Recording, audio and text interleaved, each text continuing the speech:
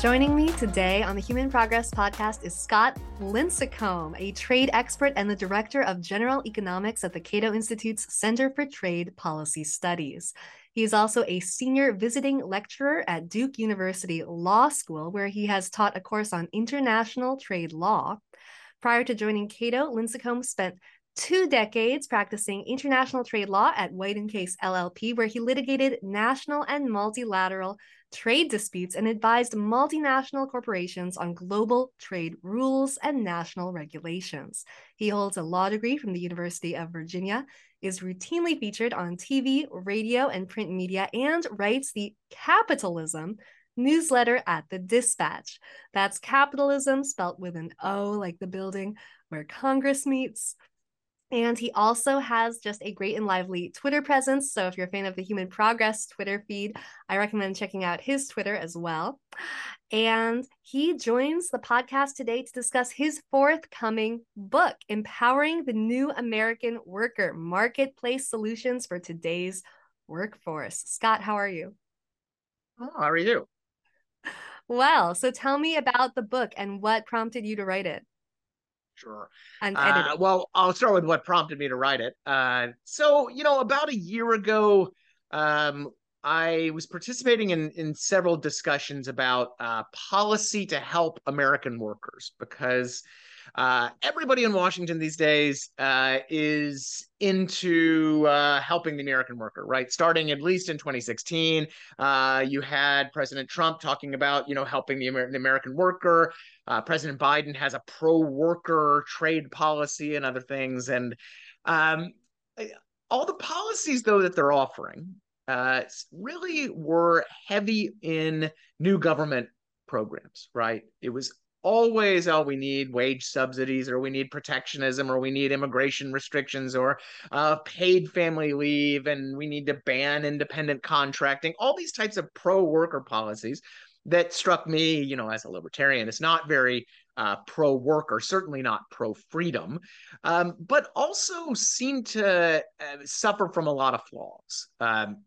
And so when I was talking about some of these flaws and some of the things that most of the pro-worker agenda you hear from politicians and wonks in Washington, I realized that there's a book here to be written, a book that Cato was ideally situated to publish, because we have so many scholars here that, while they don't focus on labor policy in particular, talk about policies and promote policies that workers care a lot about, like, say, healthcare or education, for example.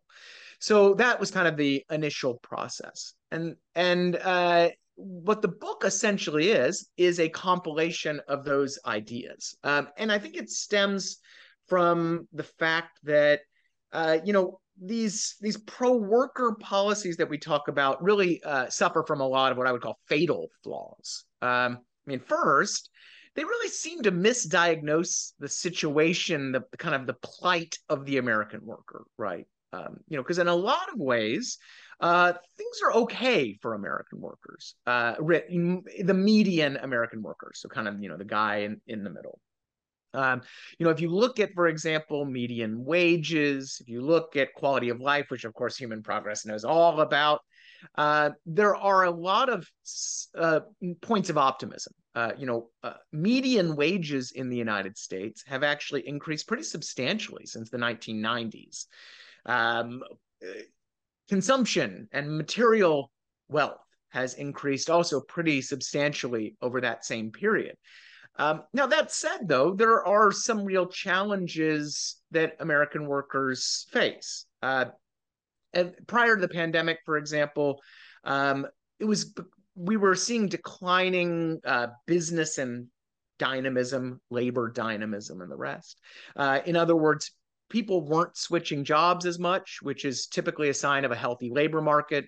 Moving jobs typically helps with national productivity, worker productivity. You move to a place that you're better suited to work, but also helps with wages and other things. But also, they weren't moving from town to town. And so we had some dynamism problems. Business formation was down. People weren't going out on their own and starting businesses as much. And then certainly there were discrete concerns with things like healthcare prices and childcare prices and educational issues and the rest. So there were some real challenges for American workers, but pro-worker policies weren't doing a great job of targeting them. And this, I think, I mentioned these kind of fatal flaws.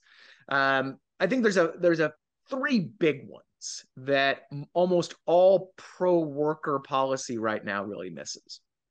First is that for all the things that workers do care about, housing and ability to change jobs or move into new jobs, flexibility in jobs and the rest. These policies tend to ignore, or these proposals tend to ignore, all of the existing laws and regulations that are actually harming American workers, making it difficult to improve themselves. So this is things like occupational licensing restrictions or criminal justice issues, or labor regulations, problems in restrictions on business formation and home-based businesses and so on. We also see a lot of laws and regulations out there at the federal and state level that discourage mobility and independence. So, we talked about declining mobility, declining dynamism. Well, we have laws that restrict or discourage remote work. We have laws that make it costly in terms of moving for transportation issues. We have a lot of laws related to benefits, particularly healthcare, but others that tend to tie workers to certain jobs or certain places. And then, our welfare system as well tends to keep people trapped in poverty, dependent on welfare, and instead of actually pushing people to become independent. And then finally, on living standards, we have plenty of laws and regulations that make healthcare more expensive, that make housing more expensive, that make education at children's education more difficult, raise the cost of childcare or of clothing and food. And so, like I said, pro-worker proposals totally ignore all of that. So that's the first problem.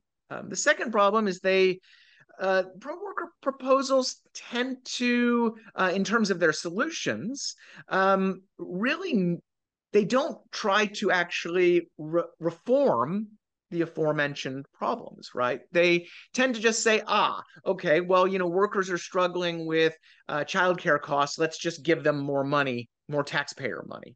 Right. We're not going to actually reform the laws and regulations that make childcare more expensive. We're just going to, give people money, or we'll mandate that employers do this. And so it's always just more government programs, bigger government programs, not actually embracing market-oriented reforms. That again, sometimes it's just about repealing or reforming the stuff on the books, but the other times it's about using markets to do what markets do well, which is the efficient delivery of goods and services, right? Which a lot of concerns workers have are in that space.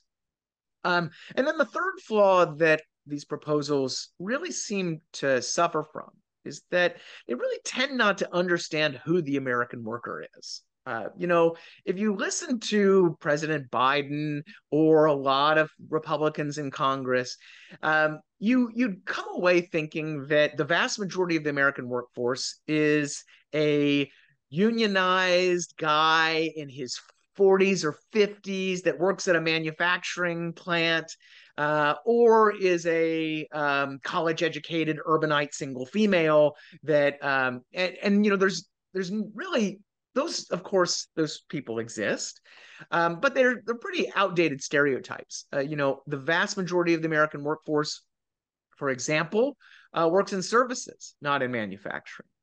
Workers are less worried these days about higher wages. Everybody wants to boost wages. It's all about minimum wage policies and the rest.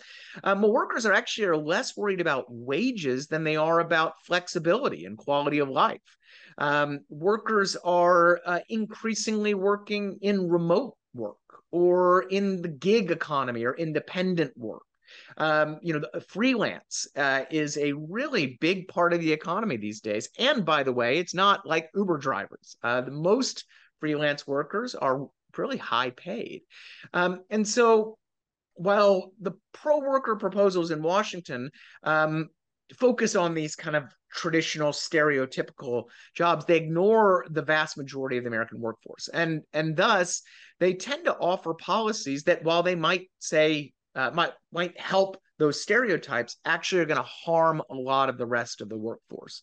I'll give you a really simple example. I mentioned manufacturing. So, tariffs on steel might help steel workers, right? But they're going to harm everybody else. And that includes a lot of manufacturing workers in industries that consume steel, which happen to outnumber steel workers by like 40 to 1 or more.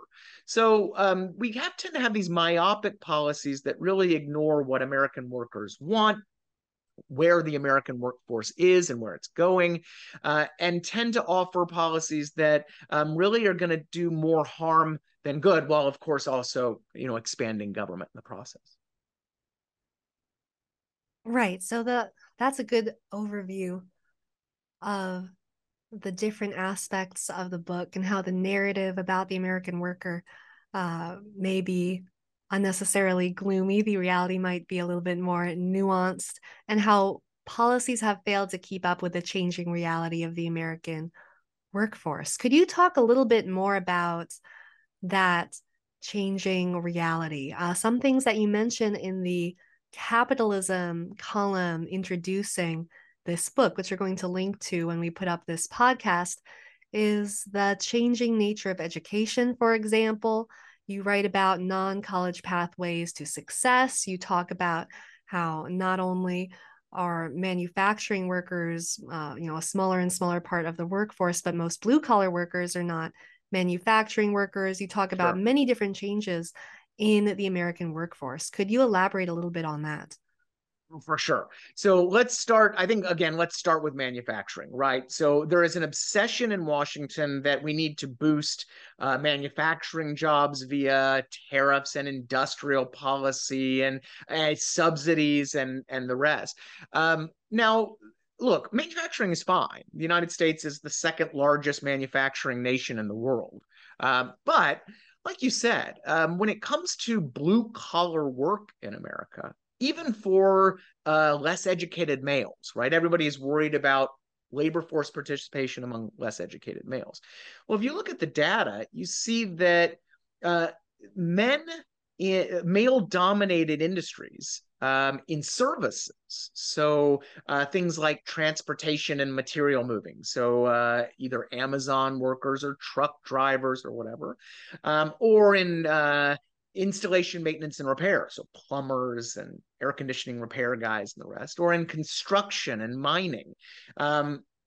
So these industries, these male-dominated blue-collar industries, actually outnumber manufacturing workers by about 4 to 1.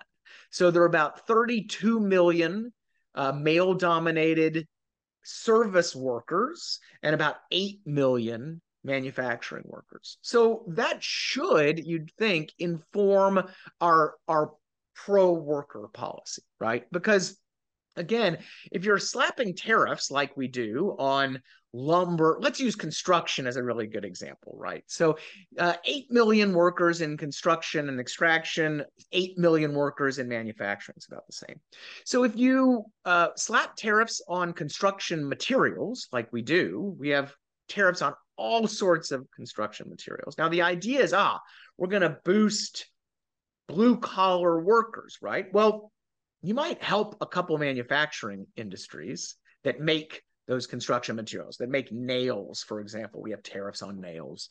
But you're going to harm workers in construction, the workers that use those exact products, because you're going to, of course, going to raise the price of those products. You're going to make it costlier for businesses to operate in construction, but in all sorts of other things. And of course, you're also going to hurt home buyers. You're going to increase construction costs, you're going to increase home prices and the rest. So you're going to end up harming far more workers in the same exact demographics that you're targeting than you're going to end up helping. I think that's a really big problem in a lot of this pro-worker stuff we talk about. But I think there are plenty of other examples outside of manufacturing. You mentioned, I think education is another really good example. There remains an obsession in a lot of Washington that the only way to have a good job these days is to go to college, right? You go to a K-12 education, which has really one goal, and that's to prepare you to go to college. And we can get into whether it actually is preparing people for college. But that aside, the goal is traditional goal is K-12 education gets you a GPA, you take your SATs or whatever, you end up, you go to college, you get a 4-year degree, then maybe you go to law school or whatever. And finally, after taking out a bunch of student loans, of course, you get a job. The reality, though, is that there are plenty of non-college pathways to a really good life and a good job. You look at, for example, one of my favorite headlines recently was that Walmart announced that store managers at Walmart were going to make up to $200,000 a year. Walmart also said it was going to pay first-year truck drivers $110,000, and is going to pay for their training and licensing for those jobs. And of course, they're still struggling to find enough workers to do that. We see that store managers at Whole Foods can make $100,000. There are plenty of other hybrid type systems, right, that have some additional post-high school education, but not through a traditional 4-year degree. Google, for example, now offers certificates that are the equivalent. Google treats as equivalent of having a 4-year degree in computer science. You have online education has become a bigger thing during the pandemic as well. And then you also, I think, so that's I think, again, a major misconception of how we are preparing the American worker for the future of tomorrow. Now, certainly, going to college is the right step for a lot of people. But I think the kind of cultural, political pressure to push everybody through college, right? We're going to heavily subsidize student loans. Now we're going to apparently forgive a bunch of them. We're going to saddle people with a lot of debt. And then everybody's going to end up working, in some sort of profession that requires a college degree, is really a problem, because you end up with, well, what we have right now. And that's a lot of people with a lot of debt, and then with an education that they're not really even using, if they even completed those degrees in the first place. So that actually ends up harming a lot of workers, not to mention, of course, taxpayers and the rest, when you end up forgiving these loans or subsidizing them. These subsidies can also inflate tuition costs. Everybody worries about the increasing price of tuition. Well, the New York Federal Reserve a couple of years ago did a study finding that it's for every dollar increase in federal tuition subsidies, you get about a 60-cent increase in tuition. So, and this, of course, makes perfect sense. When you restrict the supply of higher education, as we do through accreditation and the rest, and then you subsidize demand, well, look, that's pretty easy. You're going to get higher prices. So that I think is another really big problem with where our workforce policy really is right now. It's this kind of one size fits all, or maybe two sizes fits all. You have this blue collar track of manufacturing worker, and then this white collar track of college educated worker, ignoring that there's this gray collar area, right? There's this giant middle ground that has nothing to do with those traditional pathways that policy is promoting. And it's kind of, I think, siloing people into the wrong approach. And then I think, sorry, go ahead. So a big theme then seems to be that the economy is such an ever-changing thing that government policy literally cannot keep up, and it tends to be based on out of date misconceptions. And For you sure. write that workers are in more fluid labor markets like that in the United States versus labor markets with more regulations, more so-called worker protections in places like many countries in Europe. They actually get a number of benefits from that because the market's better able to keep up with that changing reality. What are some of the benefits for workers in more fluid markets? And this, I think, gets to another fundamental misunderstanding of a lot of pro-worker policy. If again, if you listen to Joe Biden, and if you listen to a lot of congressional Republicans these days, so on the more populist side of things, you think that the American worker is not only struggling with paying bills and wages, but also really needs protection from foreign competition, needs protection from greedy corporations that have, say, monopsony power in the workplace, and needs government help. So the workers really can't help themselves as much as they need the government to basically protect them from cradle to grave. In fact, that was actually a Politico headline earlier this year talking about Biden's proposals for the American worker are support from cradle to grave. Now, the reality, as you note, is that too much protection from the government can actually be a very bad thing. We can start, of course, with a lot of protectionism just simply raises prices, right? When you restrict imports of, say, nails, right? You increase nail prices. When you restrict imports, we have, of food and clothing and the rest, you make workers have to pay more for those things. Now that, of course, makes us poorer in real terms than we would be if we had easy access to lower cost necessities. Energy is another major area where we jack up prices of basic necessities for workers. I mentioned childcare. That's another area where regulations increase those prices. So protection raises a lot of prices for American workers, but it also harms American workers on the worker side of things, in terms of wages and job quality. Because what happens is in places like Europe that have these very, what we call, active labor market policies, they essentially restrict hiring and firing.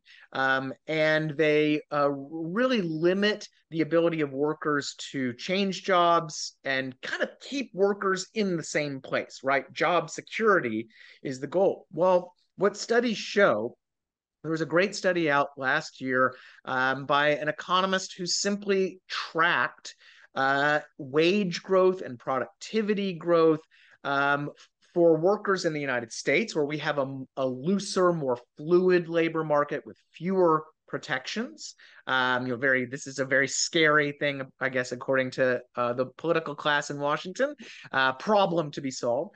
What the economist did is compared that to the more protected and less fluid labor markets in Europe, in the rest of the OECD industrialized economies. And what he found was that the American workers in this more fluid, less protected market actually ended up with substantially higher lifetime earnings and wage growth than their European counterparts. So essentially, the price we all pay for having less protection is we actually end up wealthier. We actually end up with higher wages. Now, how can that be, right? Well, this goes back to what I was talking about labor dynamism, about the ability to change jobs. If you stay in the same job for your entire life, and especially if your employer knows you're staying in that job for your entire life. Now that might sound good to certain policymakers, right? Oh, you've 50 years of stable employment. But the fact is that changing jobs has a lot of benefits. First of all, job moves tend to be linked to higher wages. When you stay in your current job, you might get a 2% raise per year. When you move to a different job, you end up with a 10% raise or whatever, right? And that bumps you up to that next level.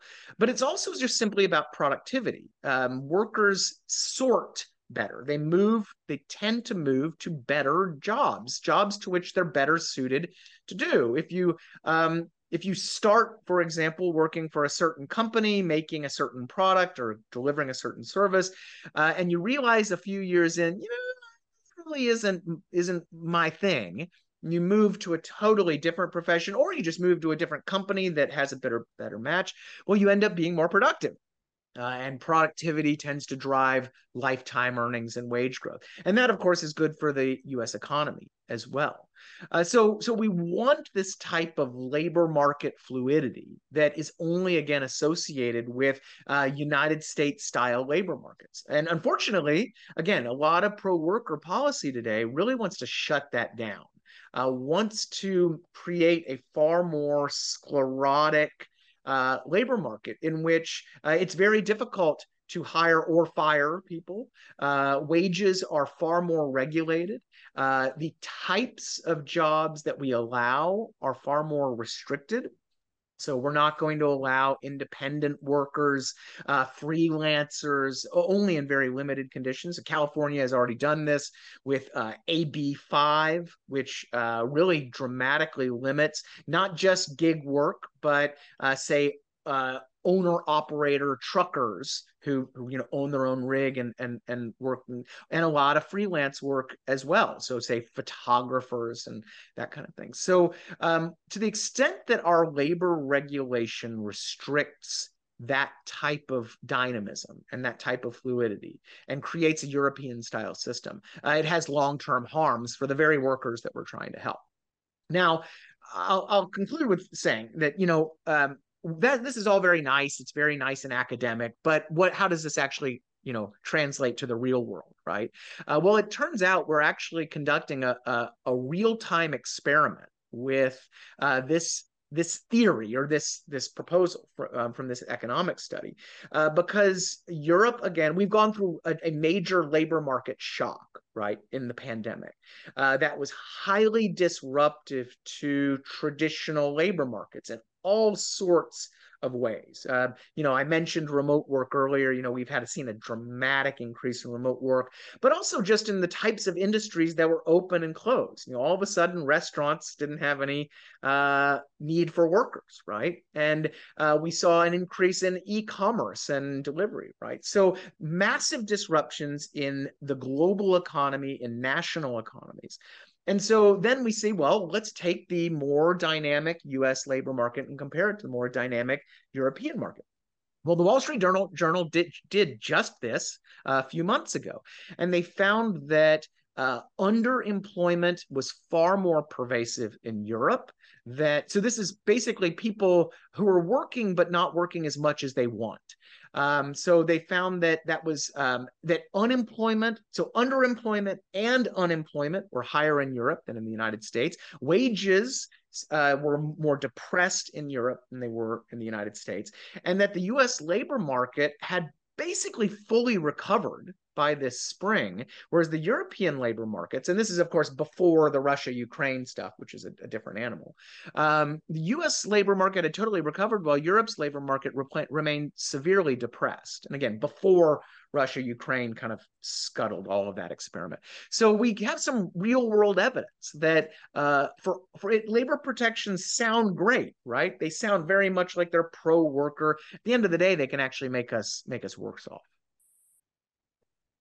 Right, and I know they have issues with higher youth unemployment in much of Europe as well. But to move to some of the details of the chapters in the book, we would be remiss if we didn't discuss the rise of remote work. That has been a huge change, obviously, for the American worker. And you wrote the chapter on remote work in this book. How does that affect things?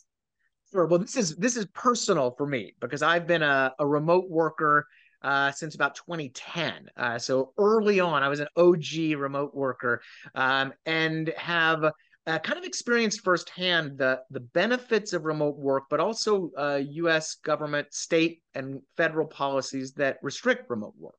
And then I've also had the joy of watching the rest of the world kind of come to my style of work, at least large chunks of it, right? So let's start with what's happened. Pandemic obviously created a dramatic need for people to not be leaving their houses, not be going into offices, particularly early on, not be sitting on trains with each other and the rest, right? So this led to a dramatic spike in remote work. Which was greatly assisted, of course, by technologies. It was something, Megan McArdle at the Washington Post had this awesome article about a year ago about how, yes, the pandemic was bad, but just imagine if it had happened 20 years ago in terms of technology for things like remote work, right? I mean, I'm talking to you right now via basically a remote work setup, and that technology didn't really exist. Heck, when I started in 2010, it was dinosaur level technology in comparison to what we have today. So that allowed a lot of remote workers, and not just in lawyering or white collar knowledge work, even in a lot of blue collar fields. More workers were able to engage in remote work. Now, that was expected during the early days of the pandemic, but what we've seen is that it's actually persisted for a large chunk of the U.S. workforce. Today, even as more places are reopening, even as you read the stories, bosses are calling people back into the office. As of late summer 2022, you still had about 30%, give or take, of all work hours being done remotely. About 30% of days, in other words, were being so about 2 days a week, people were working remotely. We still had large chunks of the workforce that were full-time remote. And that's up from, so that 30% number I gave you, that's up from about 5% before the pandemic. Now, to give you an idea of how many workers that is, because then, what's 5%, what's 30%? We're talking about tens of millions of Americans who are suddenly not going into the office. And might be moving long distances to away from their offices since they don't have to go in as much. Now, this has all sorts of economic implications. We've seen the housing market has changed pretty significantly. No, New York City isn't dying, but commercial space in New York is radically different than it was before the pandemic. Different cities known for quality of life, like, for example, where I live here in Raleigh, North Carolina, saw a traumatic influx in people who used to live in New York City who now had the freedom to live elsewhere and were moving there. And that's going to have implications for the local economy, for the housing market, and all that. Very cool, interesting stuff. It's actually also going to have implications for different types of workers. So we've seen, for example, that remote work has been a boon for disabled workers because now it's, there's no commute involved. A lot more can be done from a desk. And we've seen it, of course, it's a boon for parents, working parents. I can speak from experience here, right? When I worked remotely, I still do, I'm able to put my daughter to bed every night. I can do a lot more of that type of family activity. Now, I will say you need a lock on your office door if you're going to do that. But as long as you have, some space, it's a pretty awesome thing for parents as well. So remote work has a lot of benefits. Certainly, it's not for everybody, but we've seen that the early data also show that workers are more productive when they work remotely. The productivity goes up by 5-10%, and that's, again, contrary to the conventional wisdom. Conventional wisdom is that we would all sit home in our pajamas, we wouldn't do much work, we'd watch Netflix all day, and the whole economy would collapse. That really hasn't been the case. That workers like this, they want this, they're willing to take a little bit of lower wages so they can have this flexibility and this freedom from remote work. So that's, for the most part, remote work has been a really good thing. But, and here's where the policy recommendations come in. The fact is that U.S. policy is years, if not decades, behind where it needs to be when it comes to remote work. You start with somewhat easy things, you think, like taxes. So, for example, some states tax workers based on their physical location. So since I'm in North Carolina, I pay North Carolina taxes. Some other states, however, tax based on where your company headquarters are. So I instead, since I work for Cato in Washington, I would have to pay Washington, D.C. taxes. So this creates a ton of confusion for workers. It potentially subjects workers and businesses to penalties. And it just, again, it really hasn't kept up. There are also tons of confusion right now about benefits. So, and about, well, so like, is the laptop that a remote worker is given to do work remotely, is that a fringe benefit? How do we tax that? What about commuting, right? Tax law says that business travel is deductible, but your commute isn't. Well, if I travel 4 hours up I-95 to Cato, is that a commute or is it a business travel expense? So all that kind of confusion and the rest can discourage remote work, right? Because to the extent there's uncertainty, to the extent that workers might end up on the hook for additional taxes, to the extent that employers might have penalties or have to go through some kind of bizarre tax issues, that all confounds remote work. And there are plenty of other issues out there. For example, occupational licensing restrictions come into play. So I was, for a while, a practicing attorney. Now, even though I was doing international trade law for a Washington, D.C. based law firm, I had to join the North Carolina bar because I was practicing law in North Carolina. Now, I wasn't doing any North Carolina law. I didn't throw out a shingle on my house saying, please come in, I'm going to give you legal services. Most of my clients were overseas. Didn't matter. I had to be a practicing member of the North Carolina bar.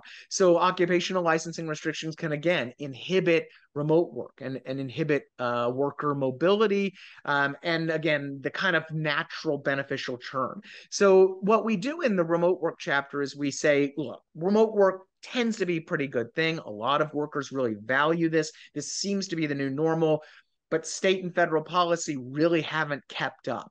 And then we offer reforms about how to improve the law to provide consistency and clarity and to allow workers to work where they want to work and do what they want to do. And again, this isn't for everybody. I know some people love going into the office. I think those people are psychotic, but they like to go into the office, and that's still perfectly fine. But for the big chunk of the workforce, for the millions of American workers that have found they like remote work, for the employers that think remote work is a good thing for them, they have a bigger work pool, they see better productivity or happier workforce.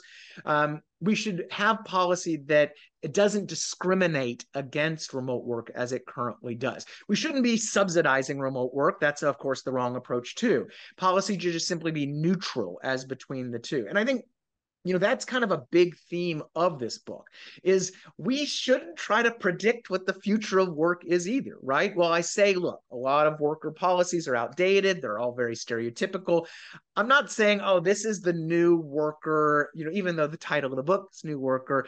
Well, instead, what we need is policy that maximizes maximizes flexibility and adaptation, right? Is neutral across platforms and lets workers and employers sort it out themselves, because quite frankly, markets are really good at that sorting process over time. We should just let them work a little better. Absolutely. And because this is the Human Progress podcast, and we usually try to end on a positive note, could you just sum up, although you've covered many different aspects of this, why you believe market-based solutions can help empower the American worker and create a more prosperous future? Sure. So I think the place to start with that answer is simply to look at where markets aren't functioning right now when it comes to the American workforce. And time again, what you see is that the things that workers are worried about, the things that they care about, are not a result of a market failure. They're not that free markets have failed and we need more government. And what turns out when you dig into these, it's at time and time again, the problem is that we haven't allowed markets to work, that we have just simply bogged down the either labor dynamism, like I mentioned, with all sorts of rules and regulations and restrictions, or we've increased the costs of basic necessities. And so the solution there, and there's plenty of research showing that you can actually improve these issues by embracing market-based reforms. For example, in childcare, there are simple things that can be done to allow for a greater supply of childcare services, to lower prices in terms of childcare. So I think that the first point is that we really need to acknowledge that the vast majority of those market failures out there aren't market failures at all. They're government failures, and that embracing market-based solutions can provide cheaper, better delivery of those essential goods and services, can provide again, allow workers to achieve the lives that they really want, not the lives that some policymaker somewhere in Washington thinks they have to have or should have. But the second reason I think for optimism is that in certain areas, and we note this throughout the book, particularly at the state level, we're seeing market-based experimentation with reforms that are proving to be wildly successful in the near, at least in the short term, right? A lot of these things are just recently embraced. So, you take, I think, criminal justice is a great example of this. Research shows that workers with a criminal record, even just an arrest that was later acquitted, so you didn't even go to jail, you didn't even get convicted. Well, those arrest records can dramatically inhibit your ability to get a job, to change jobs, because a criminal record is a tough thing. You have to carry around, you have to tell your employers about it and the rest. So some states have embraced expungement, which simply automatically wipes that record away if you've been in good standing for a few years. Well, we see again a robust response in the workforce in terms of less unemployment, higher wages for a lot of workers. We've seen reforms in occupational licensing in places like Arizona that have started to say, you know what? Come on in. If you've been licensed anywhere in the country for law, medicine, whatever, you are welcome in Arizona. You just basically have to fill out a form and we automatically grant you the ability to work. Well, we've seen a really positive response there. And heck, during the pandemic, we saw governments at the state level waiving a lot of these same restrictions because they needed a supply of workers. They needed to have a better functioning system in times of crisis. And that, again, has worked out quite well for them and helping to make the pandemic a little less terrible than it otherwise would have been. So I think time and time again, we're seeing that there are good solutions out there, and that the solutions, when they've been experimented with at the state level, or even some things at the federal level, like tariff reform, for example, these things tend to be effective.